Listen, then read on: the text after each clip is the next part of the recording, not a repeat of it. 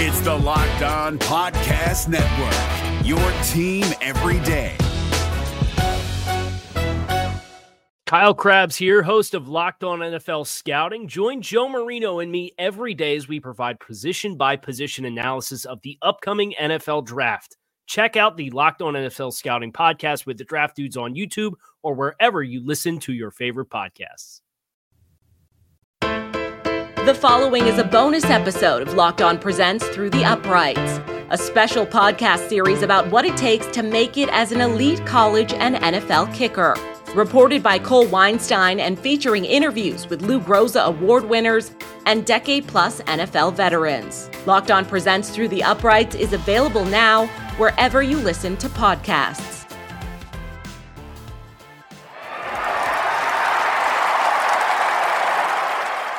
Most of a kicker's career is spent on the sideline. Like a slugger in baseball waiting for his at-bat, there's a lot of downtime between kicks.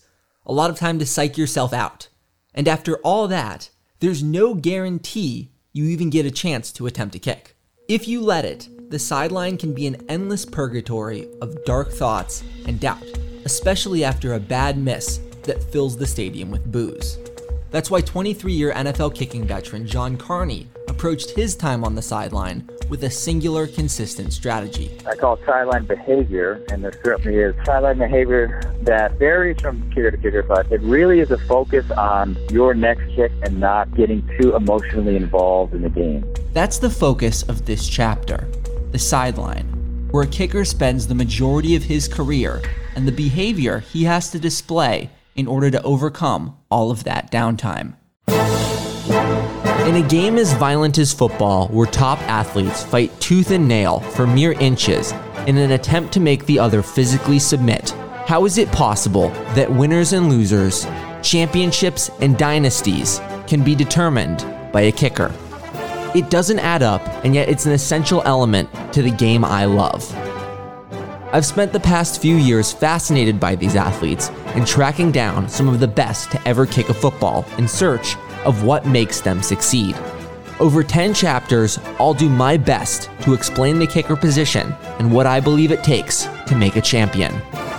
I'm Cole Weinstein, and this is Locked On Presents Through the Uprights, Chapter 7, Sideline Behavior. After retiring, John has spent over a decade as the head of Carney Coaching. The 23-year NFL veteran now teaches the next generation of specialists the same strategy that he used during his time in the league. I actually tell my guys to divorce themselves emotionally from the game. It may sound a little odd. It certainly did when I first heard it. Whether you're winning or losing, or quarterback throwing touchdowns or interceptions, has nothing to do with the way you're going to kick or punt a football. And so keeping yourself on an emotional, even keel and having the ability to just focus on your mechanics and what you want to do with the football the next time you enter the field, that's going to produce the most success for you as a kicker. He's right. The outcome or potential outcome of a game has nothing to do with a kicker's ability to make a kick on a given play. And outside forces do impact a kicker. Usually, it's the negative pressure getting to his head. Chapter 1 of this series tackles that exact issue. Rather than kicking not to miss, a kicker is supposed to kick trying to make it. For Carney, that was done by divorcing himself from the game, effectively rendering all kicks the same no matter the moment.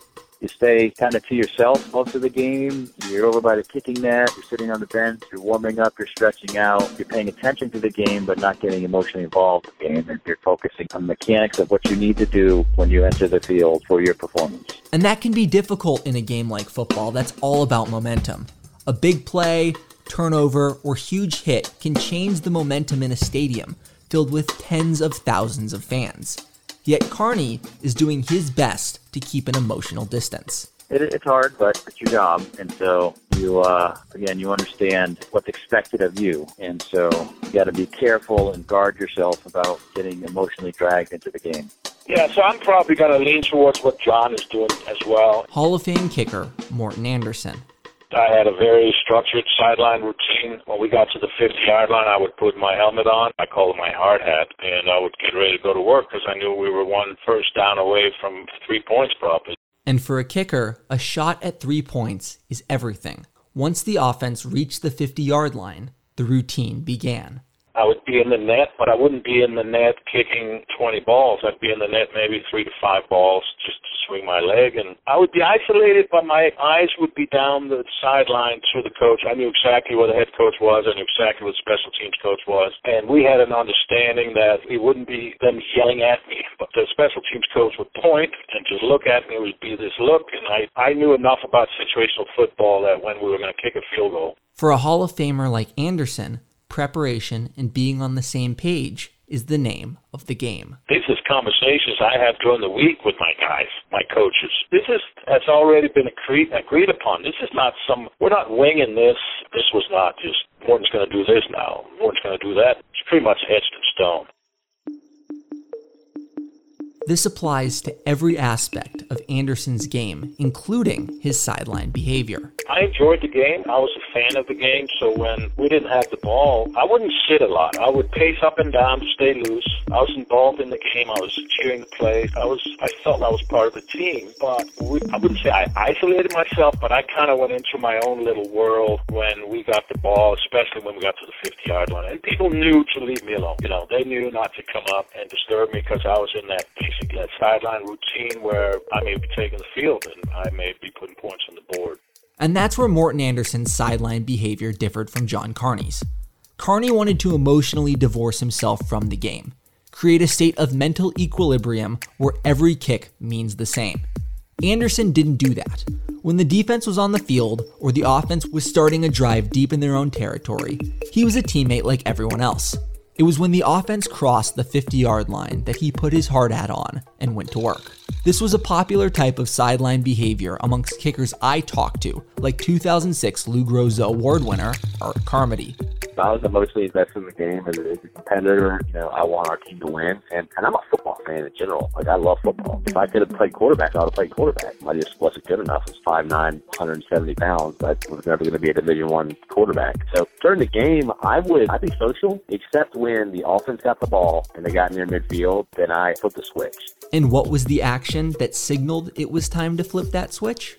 I would put my helmet on. As soon as I put my helmet on, it's go time, and I don't want anybody talking to me. I go into my zone. I go into my routine. I'm getting ready for my opportunity, and if it happens, great. If it doesn't happen, I take off my helmet, and I'm social again. There were two sides to that former Louisville kicker. The football fan who enjoyed conversing with teammates while watching the sport he loved, and the athlete ready to do his job when his number was called. Because when his team did get in range, I flipped the switch. I basically turned into a caged animal at that point. And that's what I find so interesting about sideline behavior. Successful kickers need to be in a successful headspace when the moment calls on them to make their kicks. Someone like John Carney creates a bubble around themselves to stay in that headspace the entire game. Someone like Art Carmody switches between the two all game. When called upon, he then turns into a caged animal. But otherwise, I was, for lack of a better word, more of a social butterfly. I let them know what was kind of going on and then be supportive of offense and defense, depending on who was on the sideline at that time. That's NFL kicking veteran Eddie Murray, who played in the league for 2 decades. He brings up another interesting aspect of being a social player with a lot of downtime. You have the opportunity to be a positive teammate. The defense came off after a defensive stand or some kind of thing to congratulate guys, hey, good play, good breakup, those kinds of things. Or if the offense was on the sideline, hey, nice block, nice run, nice, all those kinds of things. That's true for any player, but kickers certainly have a great understanding of the mindset needed to be a successful athlete. It may be small, but being a source of positivity for a teammate, whether they made a good or bad play, can be instrumental to team morale during games. It's a unique opportunity that all specialists have, not just kickers. For Nate Boyer, a former University of Texas long snapper in his 30s, he felt being a therapist was part of the job. Especially being an older guy in the team like me, I think that was important. I know those guys looked up to me, and I had to make sure and be that positive voice, make sure everybody's ready to go, and organized and set and confident. And then, especially in those pressure situations, I got to be keeping those guys alert and ready. This is David Harrison of the Locked On Commanders podcast, and this episode is brought to you by Discover. Looking for an assist with your credit card but can't get a hold of anyone? Luckily, with 24/7 US-based live customer service from Discover, everyone has the option to talk to a real person anytime, day or night. Yep, you heard that right. You can talk to a real human in customer service anytime. Sounds like a real game changer if you ask us. Make the right call and get the service you deserve with Discover. Limitations apply. See terms at discover.com/creditcard. Your play on the field isn't everything. How you lead also matters, and that can come in different forms. You can lead by example, like John Carney, who demonstrated the sacrifice and focus needed to last in the NFL for 2 decades. You can be a positive voice, like Eddie Murray or Mark Primanti. Or you can take the lead like Nate Boyer, who used his age and military leadership skills to be a voice of reason for college undergrads, many of whom were still maturing. Every leader is a little bit different, and so is every kicker's sideline behavior. It's similar to the baseball analogy. You've got a lot of great pitchers. Some of them are real active when they go to the dugout. Others just want to be left alone. I don't know if there's a wrong and a right, and I don't know if there's a particular personality type of guys that want to be more solitary versus those that are more interactive. Former Florida Gator and one of the most accurate college kickers of the 1980s, Bobby Raymond. For me, I was involved in the game. I'm watching every first down. I'm cheering for the team. When we're making good plays, I'm getting up, making noise, and slapping guys on the back. The receiver, running back made a great play, and they came over the sideline. I'd be patting them on the back and congratulating them. And I didn't want to detach myself from the team. I always wanted to feel like, hey, I'm just as much as a teammate as everybody else. Raymond wanted to be seen as more than just a kicker. He was a teammate, a leader, and a positive force on the sideline. He wasn't different or isolated because of his position. Instead, he wanted to be a football player, an athlete respected by his teammates, and that meant contributing beyond just making kicks. Even when it was time to get ready to kick, Raymond found that detachment just wasn't his style.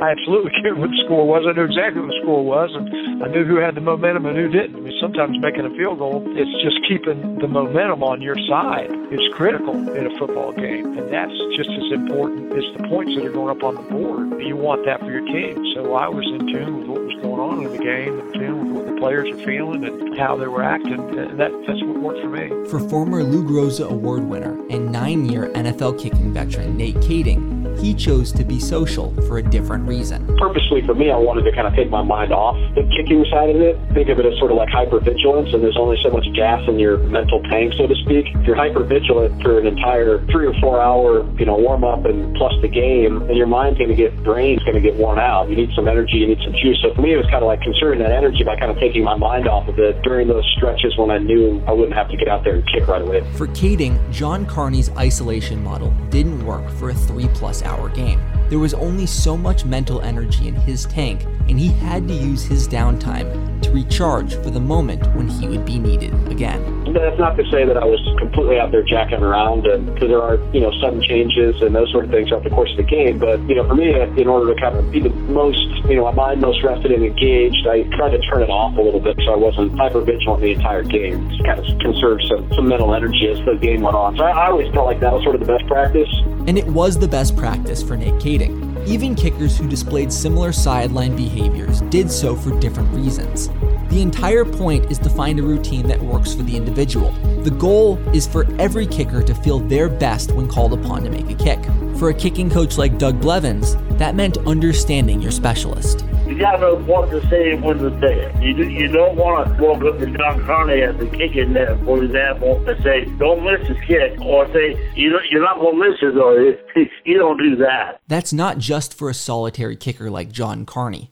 Art Carmody wasn't a fan either. As soon as I put my helmet on and I got to that net, that was kind of my off-limit point. Don't talk to me. Don't bother me. And that's the part that 99.9% of the time, the guys that come to talk to you on the sidelines during the game are guys that are third string, that aren't playing, that want to be on TV or make it seem like they are being a part of the team. The starters and the other guys, they know not to bother you. It's always the guys that know not to bother you, they're the ones that come and bother you. No matter how social a kicker is, when he puts on his helmet and goes to the net, he wants to be left alone. The process needed to create a mental state ideal for kicking is solitary work. And for most kickers, the net is at the center of that process. It's just getting your leg loose. It's no different than a pitcher sitting in the dugout for 10 minutes, going out on the mound and throwing 5 or 10 warm-up pitches. You're just getting loose. Just getting your leg ready to go. That surprised me. Growing up watching a kicker warm up at the net on TV, I always assumed kickers use the net to test out different types of kicks depending on the distance and ball placement. I always assumed it was more than just a simple warm-up tool. Because there's a lot of standing around. So you may be on the defense may be on the field for a long time, and there's a long drive, and then the offense gets the ball and they kind of stall, so you're not at the net, you're not really getting ready. So it's just a way to keep your leg warm and ready to go. You don't want to be cold when you step on the field. For 12-year NFL veteran Jeff Yeager and many others, the net was as much about his mental game as it was warming up. Heading over to the net to hit a couple balls into it, that's kind of the beginning of dialing in my focus. Hit a couple, just get that good feel off your toe. It's like, okay, great, I got one off my foot. That felt good. Okay, great. So I don't need to hit anymore. Get them loose. I'm ready to go. Let's go. The net is a way to create comfort and calmness before a kick. If kicking is all about routine, then the net is at the center of that process. In high school or a couple times at college, there wasn't enough room on the sideline, so you didn't have a kicking net to kick into that. It was a little bothersome, just because you're used to being able to, stretch things out and get that feel of, coming off your foot. Okay, that feels good. But in the NFL, Yeager had a net on the sideline for every game he played and took advantage of it. Doug Blevins recalls differences in how his kickers used the net over the years. Some guys will, when you cross the 50-yard line, that's when they'll go down and start getting ready. Some guys will start repeating the net as soon as they're on offense. I've seen a few guys, and I always laugh at this, actually will be kicking into the net and warming up when they're on defense. So it all depends on the individual and what they feel like they need to do. And then there was Eddie Murray. I wasn't a big kick in the net guy. I was more staying loose and flexible. I've stretched, do some drive one kind of kicks. Now and again, I would kick in the net. I wasn't a huge guy, wearing my leg out during a game to pound a ball into a net. Murray wanted to stay fresh, and minimizing work at the kicking net did that for him. Once in range, kickers don't always get their shot at field goals. Sometimes the defense forces a turnover or the offense scores a touchdown, meaning it's time to go out for an extra point. For Kading, that often served as his warm-up. It helps you through the course of the game. If the team scores a touchdown in the first drive, you get to go out there, and it's almost like, your first putt in a big golf tournament. If that's like a little one-footer, you kind of get some of the nerves out. You get out in the field, you get the conditions, you bang one of those chip shot 20-yard extra points through, and you're off and running. I think that kind of helps, and it kind of spills over to, the rest of the game as well. But Kading, who retired after the 2012-13 season, is of a different era. Yeah, I'm a dinosaur, so I benefited from the old school 20-yarders. So that was, you should make all those. It should be pretty easy to do. During his NFL career, Kading was unsuccessful on 2 extra points with over 350 career attempts. The short distance extra point that still exists in college and existed in the NFL before the 2015 rule change pushing it back is mundane. It's an easy kick that's supposed to go in, but that doesn't mean it isn't impressive to be perfect or near perfect on a kick you attempt hundreds of times in a career.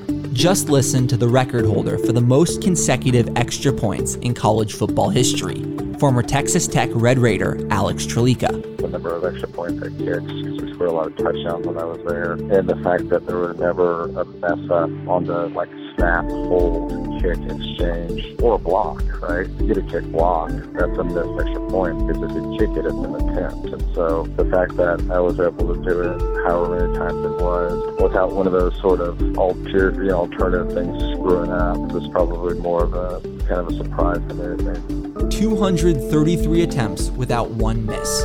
If you took anything away from the previous chapters on long snappers and holders, it should be that those jobs are not automatic, especially at the college level with amateurs. Having 233 extra point attempts where nothing goes wrong and the kick isn't blocked is astounding. Even for an amateur kicker, to not shank a kick once with that many attempts is impressive.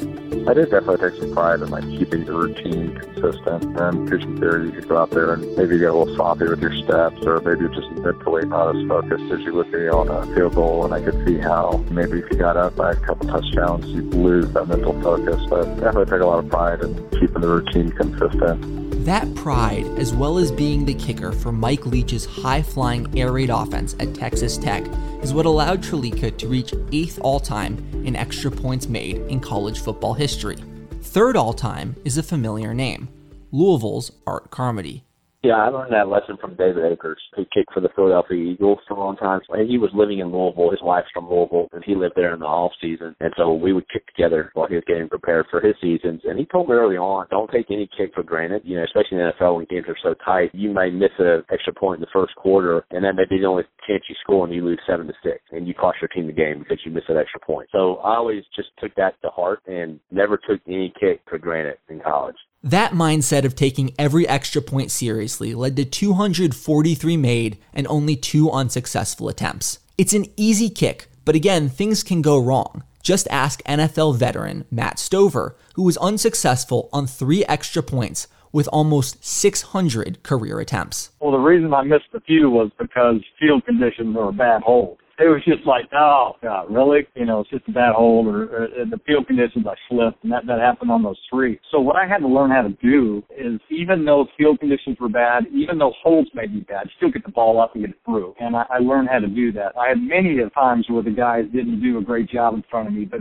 I covered them, and there were many times I didn't kick the ball worth a crap. But because they did their job so well, I still made the field goal. So it went both ways. If you would have taken back out of those 500 and something extra points, and you would have maybe kicked a 33-yard field goal, I would have missed at least 9 or 10 more easy because they were tailing off to the right. One time I remember I hit it off the upright, it went in, and that had nothing to do with a snapper or holder. That had everything to do with me. In fact, when the NFL considered moving the extra point back to the 15-yard line, Senior Vice President of NFL Player Engagement, Troy Vincent, called Stover to get his opinion on the matter. I said, well, Troy, let me give you the scenario. In 1996, I had to kick an extra point that was 40 yards because my left wing continued to hold this guy, and the holding penalty backed it up 10 yards each time. So now I'm kicking a 40-yard extra point. And it was one of my top 5 hardest kicks because everybody in the stadium, including myself, says, well, hell, this is just an extra point. We have to make it. It sounds ridiculous after hearing Stover put it in those terms, but he's right. After a touchdown, it's expected that the kicker makes the gimme extra point, even if it's not a gimme and it's 40 yards. You tell that to a kicker from 40 yards on a normal field goal, that's not the expectations of all the team. Of course, he should make it, but he may not. But not an extra point. You have to make it. So expectations are different. So I'm out there going, you got to be kidding me. It's the third time I kicked this extra point, and now it's 40 yards. Thank God I made it. And I'm telling you, I got done with that kick, and I went, oh, thank you. And that's what makes the new extra point rule so exciting and frustrating. A 33-yard extra point is not automatic. Far from it. Yet the expectation is that it should be every time. It makes the game I love far more unpredictable and fun, but also messes with our preconceived notion of what a kicker should be able to do. And I believe it's contributed to turnover for a lot of young kickers the past few years. Prior to the rule change, league-wide extra point percentages had not dipped below 98% since 1993.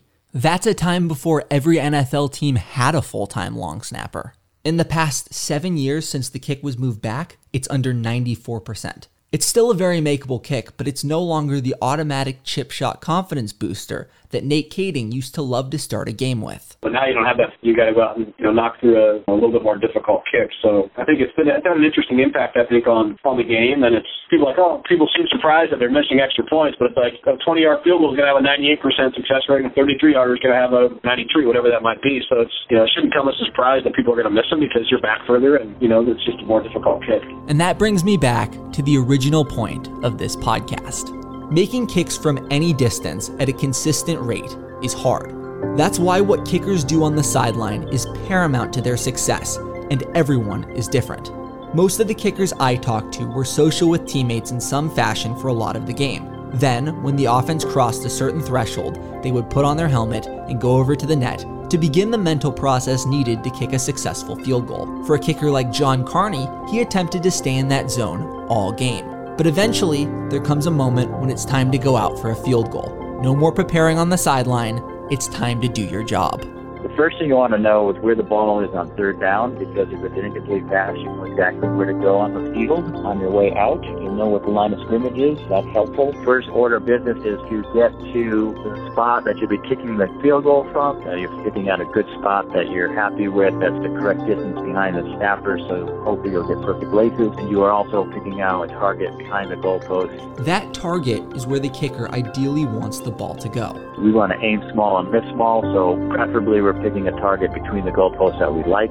We want to double check to make sure the wind is doing what we think it's doing and hasn't changed the last time we're on the field, just in case we need to play the ball left or right and play the wind. We communicate with our holder that we both are in agreement with the spot. Once you're on the same page, it's time to take your steps and get into kicking position. So you're very detailed and specific with your step off. That puts you in the correct starting point. I call it the consistent starting point, or CSP. You need to be in that consistent starting point every time. If that varies and you are inconsistent with your step off, then that means you're going to have to make adjustments on your way into the kick, and that's not always going to spell success. So you make sure your step off is very clear and clean and consistent. Because routine is everything in kicking.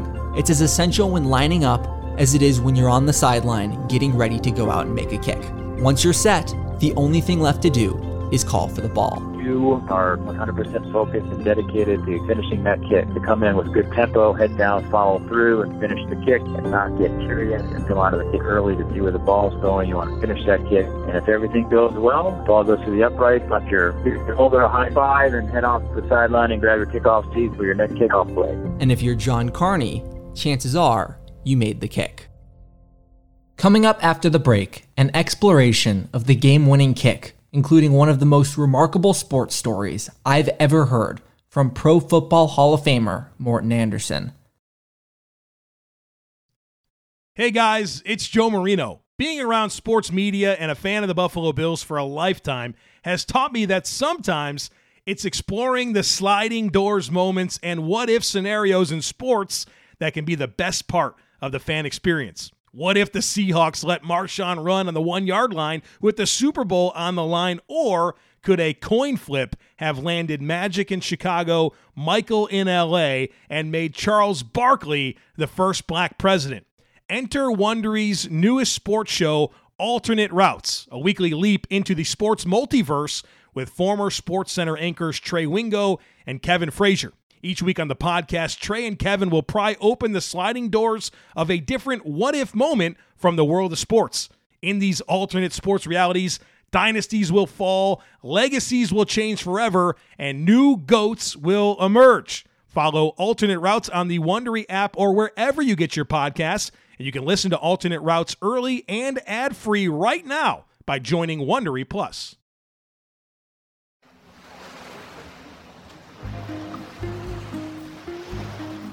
It's January 31st, 1982. Just another day in paradise in sunny Honolulu, Hawaii. The breeze is flowing and the crowds are cheering at Aloha Stadium, where the NFL Pro Bowl is being played. Your classic all-star game. Battle of the conferences. The AFC versus the NFC. Though in recent years, the battle has felt pretty lopsided. The NFC has been victorious 4 years in a row, and the AFC needs to do something in order to maintain conference pride. After a score from Dallas Cowboy Tony Dorsett of the NFC, the game is tied 13-13. With just over 2.5 minutes to go in the game, the AFC has a chance to drive down the field and end this losing drought. Chargers quarterback Dan Fouts does just that, highlighted by a 30-yard pass to his San Diego teammate, tight end Kellen Winslow. Fouts drives the team over 70 yards downfield to set up a 23-yard game-winning field goal. With 6 seconds left on the clock, the game is in the hands of second-year Kansas City Chiefs kicker Nick Lowry. The kick seemed easy enough from an outside fan's perspective, except Lowry hadn't had the most success that game. He missed both a 52-yard field goal and an extra point earlier in the contest. Not to mention, a kick of his never got off the ground after a mishap with holder Steve Largent. To make matters just a bit more stressful, Lowry got a message from one of his blockers before the kick. Pittsburgh Steelers great and future Pro Football Hall of Famer Jack Lambert. He was the left wing on our field goal team, he had no teeth when he played. You kicked him out during the game, so it makes him look even more fearsome. And he goes, "Rookie, I love you, but we make $10,000 if you make this kick and $5,000 if you miss it. So make this kick or I'll rip your head off." Mike Webster's snap is good. Steve Largent's hold is good. And Lowry's kick goes right down the middle as the AFC takes a 16-13 lead with only 3 seconds left on the clock. The first guy to embrace Lowry after his game winner, number 58, Jack Lambert. Lowry's kick actually only won the AFC $5,000 compared to the $2,500 the losing NFC players got. Considering the deals NFL players get now, or even current Pro Bowl payouts, this seems like small potatoes, but that's why the Pro Bowl mattered so much back then. For comparison, listen to former Charger Nate Kading talk about his game winner in the 2007 Pro Bowl 25 years later. Yeah, that was super fun. 2 Pro Bowls. The first one was awesome. It was out in Hawaii, where I think every Pro Bowl should be. It was a blast, and it was the best kind of game winners. It was in the Pro Bowl, and it was with like 1 second left. I think it was like a 25-yarder or something like that. So it was an easy little chip shot, knocked it through. But no, a lot of fun memories of being out there. 2 almost identical kicks with a tied game and next to no time left on the clock in the Pro Bowl. Yet, 2 very different demeanors. To me, that's about as pure a distillation as you can get on how an event like the Pro Bowl can change in 25 years. It definitely helps make the Pro Bowl more fun that Kading's 21-yard game winner earned the AFC $40,000, even though the losing NFC still made out with $20,000 a player. These 2 moments also highlight the theme of this section of the podcast. This is Chapter 8. Game winners. A kicker's legacy is built on those moments. That was certainly the case for Nick Lowry, who earned the respect of Jack Lambert, as well as being able to keep his head. Games are often won or lost, depending on if the team's specialist can kick a ball through 2 sticks. Well, at the very beginning of the game and throughout the week, you're actually envisioning you're going to have to kick the game winner. And you've envisioned that it's coming. It's not if, it's when. So that when it comes, you're ready. If it doesn't come, then you're still ready. You just got to know you're going to get the ball. NFL veteran and 6th all-time in field goals made, Matt Stover. There are times when those type of kicks are harder than other times, and that your emotional well-being and the state that you're in, or physicality, or whether or not you've missed field goals before that, all play a part of that. It's the ability to compartmentalize and to know that you're the guy with the ball, and I would rather not have anybody else on that field but me with that ball at that moment, and you embrace that. That's how you have to go out there. A game winner is the last place you should be kicking not to miss. The successful kickers, the ones who win games, want that ball. They want to be the one who wins the game, not anyone else. Not cocky in their area, but it's what I call a good area. They believe in themselves, and they believe every time they walk on the field, they're going to be successful. And in most cases, they are. Hall of Fame nominated kicking coach Doug Blevins. They have that persona about them. With the kicker, if he makes a mistake in the mechanics, it's over. They have about 1.34 seconds to get several things exactly right, or they miss the kick.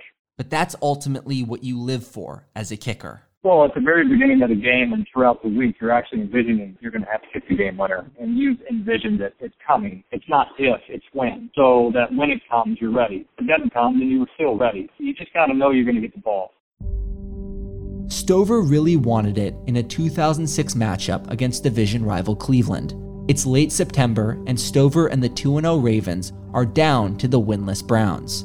Stover's second field goal on the day is a 43-yarder early in the fourth quarter to put Baltimore down 12-14. The late Steve McNair drives the Ravens 47 yards downfield and puts Stover in position for a long game winner with 24 seconds left on the clock. In Cleveland, windy, blustery day, and I'm lining up to kick a 52-yard game winner. Make it good, it's over. If I miss it, it's not a tied game, we lose. And I had just told McNair, just give me as close as you can, because there wasn't a lot of time. And I would say the 52 yards was at the very back end of my distance, for sure. Keep in mind, this Stover is on the back end of 38 in his 16th year in the league. I just went out there, and Sam Cook Then Mac and Tula with the snapper, they just executed it perfectly, and I just smoked the ball and it went through it. They were even like, holy crap, where'd that come from? It was a tough kick. The Browns can't do anything with 20 seconds left on the clock, and Baltimore moves to 3-0. The Ravens would finish the 2006 season with a 13-3 record,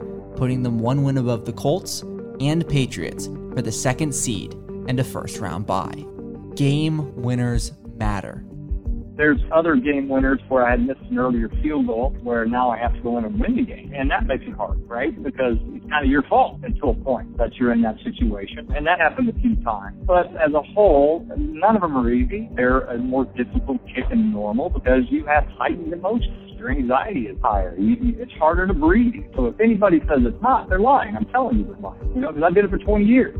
It's something that I just embraced, and I wanted to be the guy with the ball. 3 months after Stover's game winner, Texas Tech kicker Alex Trelica got his shot to be the guy with the ball in a historic college football game, a moment he tried to treat like any other. I don't know if it's for most, but that was sort of one of the good things about my mental state is rarely, if at all, did I get that overwhelming feeling of nerves. I was pretty good about sort of staying in the same mental mindset, just going out there and kicking. Didn't always make it, but as far as how I felt mentally, it felt very similar regardless of whether it was a kick in the first quarter or a kick in the fourth quarter. In the first quarter of the 2006 Insight Bowl, Trelica's Red Raiders are down 14-0 to the Minnesota Gophers. By early in the third quarter, they were down 38-7. Texas Tech would go on to score 28 unanswered points to bring that deficit back down to 3. Getting the ball with just over a minute left, the Red Raiders drove down the field and set Trelica up for a 52-yard field goal to send the game to overtime. Trelica's career long up to that point, 49 yards. 5 seconds left on the clock, and a potential 31-point comeback rests on Trelica's shoulders. He has to make the longest kick of his career to keep this historic comeback alive. No pressure. Yeah, I went out there and kicked it. I don't remember anything specifically other than someone picking me up after the fact, just trying to, again, stay with the routine, kick it smooth, and not do anything out of the ordinary. For 52, there's no need to put any extra on it. Just go through the motions and kick it like any other kick. Alex Trelica was one of 3 on kicks outside 40 yards coming into that game. Yet when the largest comeback in bowl game history rested on his leg, he just stuck to his routine. He treated the longest and most important kick of his career like any other. That is embracing your role to the fullest. Texas Tech went on to win that game in overtime, completing a 31-point comeback, and it wouldn't have happened without Trelica and his routine. That kick wasn't actually a game winner, but Trelica got a shot at one of those the very next year in the Gator Bowl. Well, I felt very calm because they even called a timeout. I don't think they called a timeout for the Insight Bowl, but I know they did for the Gator Bowl. It's a familiar situation. Texas Tech is down by 14 points to Virginia with 11 and a half minutes in the fourth quarter. Once again, the Red Raiders have come storming back, this time tying the game up at 28.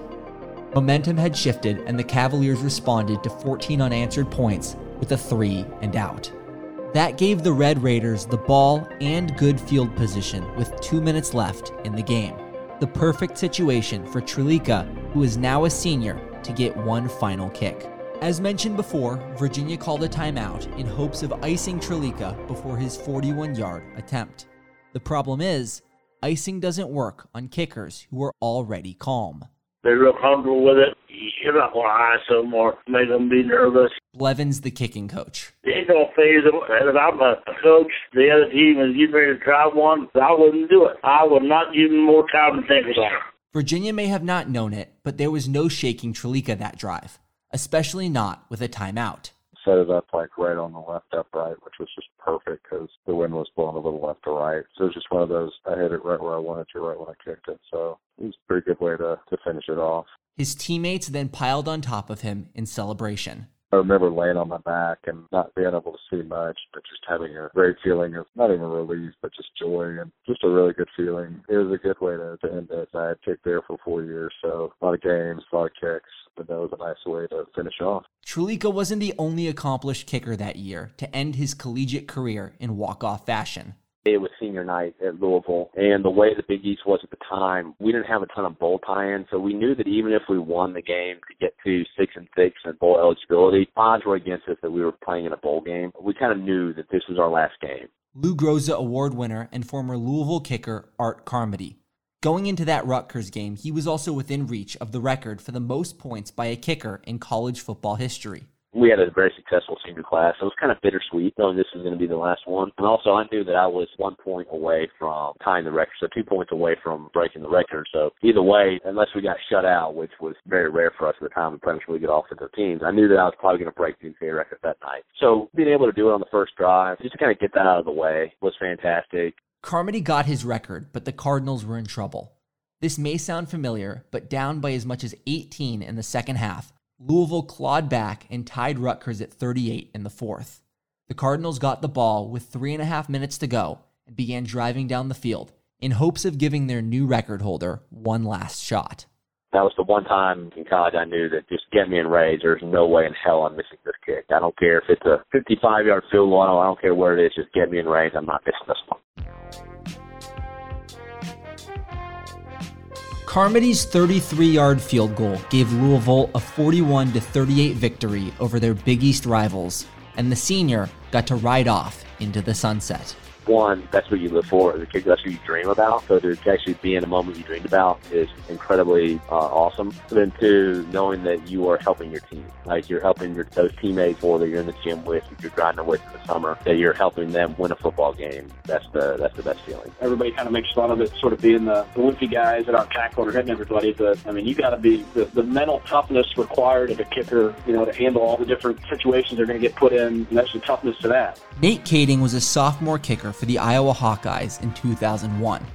At the end of that season, he got his chance to show off that mental toughness in the Alamo Bowl against Texas Tech, led by head coach Mike Leach and quarterback Cliff Kingsbury. Yeah, we were going back and forth, kicked several field goals earlier in the game. We were driving down the field, and the game was tied, and it was 47-yarder or something like that, and just went out there. I did a couple at Penn State, kind of a shorter one. I had a bunch of pressure kicks, but it wasn't like, it was really my first one in college. It was like, okay, this is it. The score is tied 16-16 with less than a minute left on the clock. The Iowa football program finishing with a winning record depends on Kading making this kick. You make it and you're the hero, you miss it and you're the GOAT, like it's end of the game kind of scenario, and just knock it through, and especially with being a little bit longer one down there at the dome. A career-defining kind of kick. Looking back on it really kind of gave me, this big confidence boost after being just a young 18, 19-year-old trying to figure it out my freshman and sophomore year. And again, it kind of poured gasoline on everything and just kind of really ignited my progression and success. It kind of gave me that extra boost of confidence going into that offseason and, really rock and roll going forward. The following season, Kading won the Lou Groza Award and would go on to be the highest specialist taken in the 2004 draft. The third rounder was taken by the Chargers and would go on to make his first of 2 Pro Bowls after the 2006 season, where he would kick the game winner for the AFC, as mentioned at the top of this chapter. Another former Charger, John Carney, has his own favorite game winner from his time in San Diego, though it's not for the reason you might expect. In the year 2000, the Chargers won one game, and it was about week 13. We were playing the Kansas City Chiefs at home, and we ended up kicking a 52-yard field goal at the end of the game to win our only game of the season and to prevent us from going 0-16 and be the first team to go winless. No one wants that on their resume. Sometimes a great game winner just means no embarrassment. That was pretty exciting that we finally secured a victory in week 13.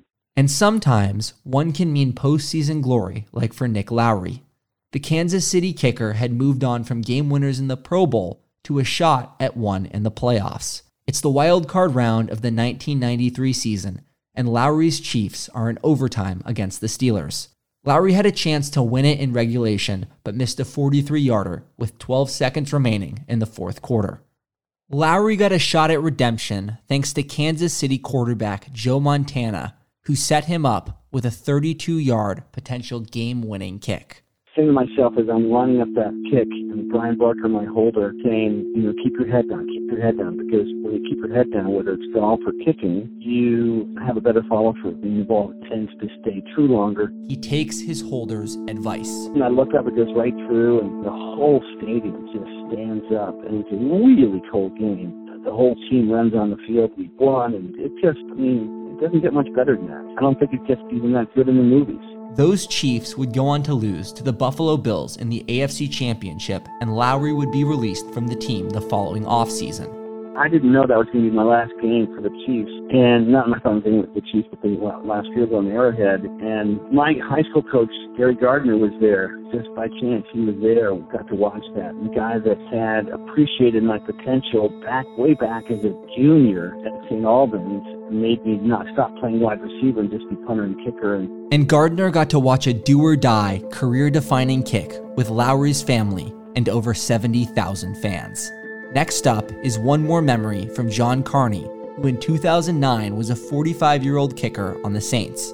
Carney started the first 12 weeks of the season before second-year kicker Garrett Hartley took over the starting job. Carney was then waived as a player and re-signed as a consultant for the young Saints kicker. The decision paid off in that year's NFC Championship when the Brett Favre-led Vikings took the Saints to overtime. It was tied in the last couple of minutes of the game. My good buddy Garrett Hartley was standing on the sideline watching the Brett Favre show. I remember walking up to Garrett and saying, hey, why don't we go over to the kicking net and hit some balls? Because it's probably going to come down to you or Ryan Longwell, and we should start preparing for that. Garrett had to go get his helmet. He didn't have his helmet with him. Carney started his senior year at Notre Dame a few months after Hartley was born, and now he's holding for him on the sideline before the biggest kick of his life. The 22-year NFL veteran helped Hartley get into the headspace he needed. And we went over to the net, started hitting some balls, getting into a nice tempo, a nice rhythm. Soon we were in overtime, and he was running out on the field to put the Saints into the Super Bowl. Hartley's 40-yarder splits the uprights and sent the Saints to their first Super Bowl. Big game-winning kicks in bowl and playoff games are about as high stakes as you can get in the kicking world. With one swing of his leg, Garrett Hartley sent the Saints to their first ever Super Bowl game. Nick Lowry's game winner would be the Chiefs' last home playoff victory for the next 25 years. When the stakes are high, so is the pressure. I don't use the word pressure ever. Pro Football Hall of Famer Morton Anderson. When your skill set doesn't match the task, you feel pressure. End of story, drop the mic, whatever you want to say. If it's in your wheelhouse and you've been there before and you own it, you should be free to trust and to do what you're supposed to do if you've trained it mentally, if you've done it enough. That mentality and way of training helped Anderson more than he could ever imagine in the biggest kick of his career. It's the 1998 NFC Championship game, and Anderson's Falcons are tied 27-27 in overtime. That Vikings offense was lethal, setting a then NFL record for 556 points in one season. The reason the Falcons forced overtime was because Vikings kicker Gary Anderson missed his first field goal that entire year. 39 consecutive kicks, and the 40th was a miss that would have put Minnesota up by 10 points rather than 7. Instead, the Falcons scored and got a shot at overtime. After 3 combined punts, the Falcons finally got a drive going, starting deep in their own territory. The closer they got to the end zone, the more likely it seemed the future Hall of Famer would get a chance to send his team to their first ever Super Bowl. Well, it started the night before when I did my mental rehearsals in the hotel room. I had written in my log I would do about 4 specific scenarios for the upcoming game. I would just script them, I would memorize them, and then I would rehearse them in real time in slow motion, taking about 30 minutes. The Falcons drove the ball down to about the Vikings' 21-yard line, setting up a 38-yard field goal off the left hash. Almost exactly the same spot where Gary Anderson missed his only field goal that year. The last kick I had written was 38 left hash overtime to go to the Super Bowl. That's exactly what happened. This timeout in Minnesota, that happened too. So it was kind of wild when I was standing there in overtime and we were driving. We were getting in position to win the game. I just remember going, we're going to the Super Bowl. It's over. You heard that right. The final kick Anderson visualized in his hotel room the night before maybe the biggest game of his life turned into the exact kick that would send his team to the Super Bowl. Now, I didn't bother to tell anybody, and I could tell they had no clue. They weren't driving the car because they were on their knees, holding hands, praying to God. And I'm thinking maybe they don't think I'm going to make it, or maybe they're hoping, they were feeling the moment. But for some reason I wasn't, and I'm not saying I'm Superman or anything, but I had rehearsed this. So to me it was kind of a foregone conclusion when I took the field. I had already rehearsed this. This had already played out the night before. Anderson doesn't use the word pressure because to him, pressure is for those who are unprepared. He felt no pressure during the biggest kick of his life because he was so prepared, he somehow simulated it before it even happened. So now, the real deal was a foregone conclusion. The whole thing felt like slow motion. The ball looked big. As soon as I hit it, I knew it was good. And those goalposts could have been 2 feet wide. And I started running, and it was just this wild validation of how powerful mental training can be. That is what greatness looks like at the kicking position, mixed with just a little bit of luck. Cannot explain it, brother. It was divine intervention, call it what you will. It was crazy. Like this revelation, almost like, wow. A higher power put me here today to do this, and now I'm going to do it. What I had scripted, what I had thought would happen, happened. Coming up next time on Locked On Presents, Through the Uprights. It's one thing to make it in the NFL as a kicker, but how does that turn into a long-lasting career? We all have an idea of something we want to be in life. That comes up against the real-life rejection, and how we deal with that is really fundamental, because if we see ourselves as being afraid that our dream will end, and then when we're cut the first time, as I was, that means I'm not good enough, well, good luck.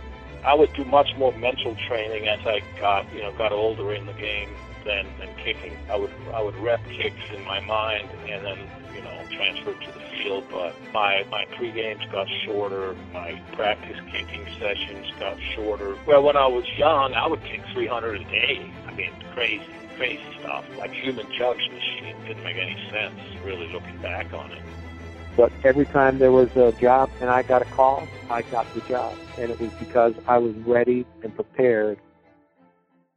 Through the Uprights is reported, edited, and sound designed by Cole Weinstein for the Locked On Podcast Network. Thank you for listening. We hope you enjoyed this bonus episode of Locked On Presents Through the Uprights. To listen to the entire 6-episode podcast series, search for Locked On Presents Through the Uprights.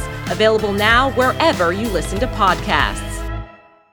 If you're looking for the most comprehensive NFL draft coverage this offseason, look no further than the Locked On NFL Scouting Podcast. Join the draft dudes, Kyle Krabs and Joe Marino, as they go position by position through the NFL free agent class and into the star-studded crop of college stars who will be selected in the 2024 NFL Draft.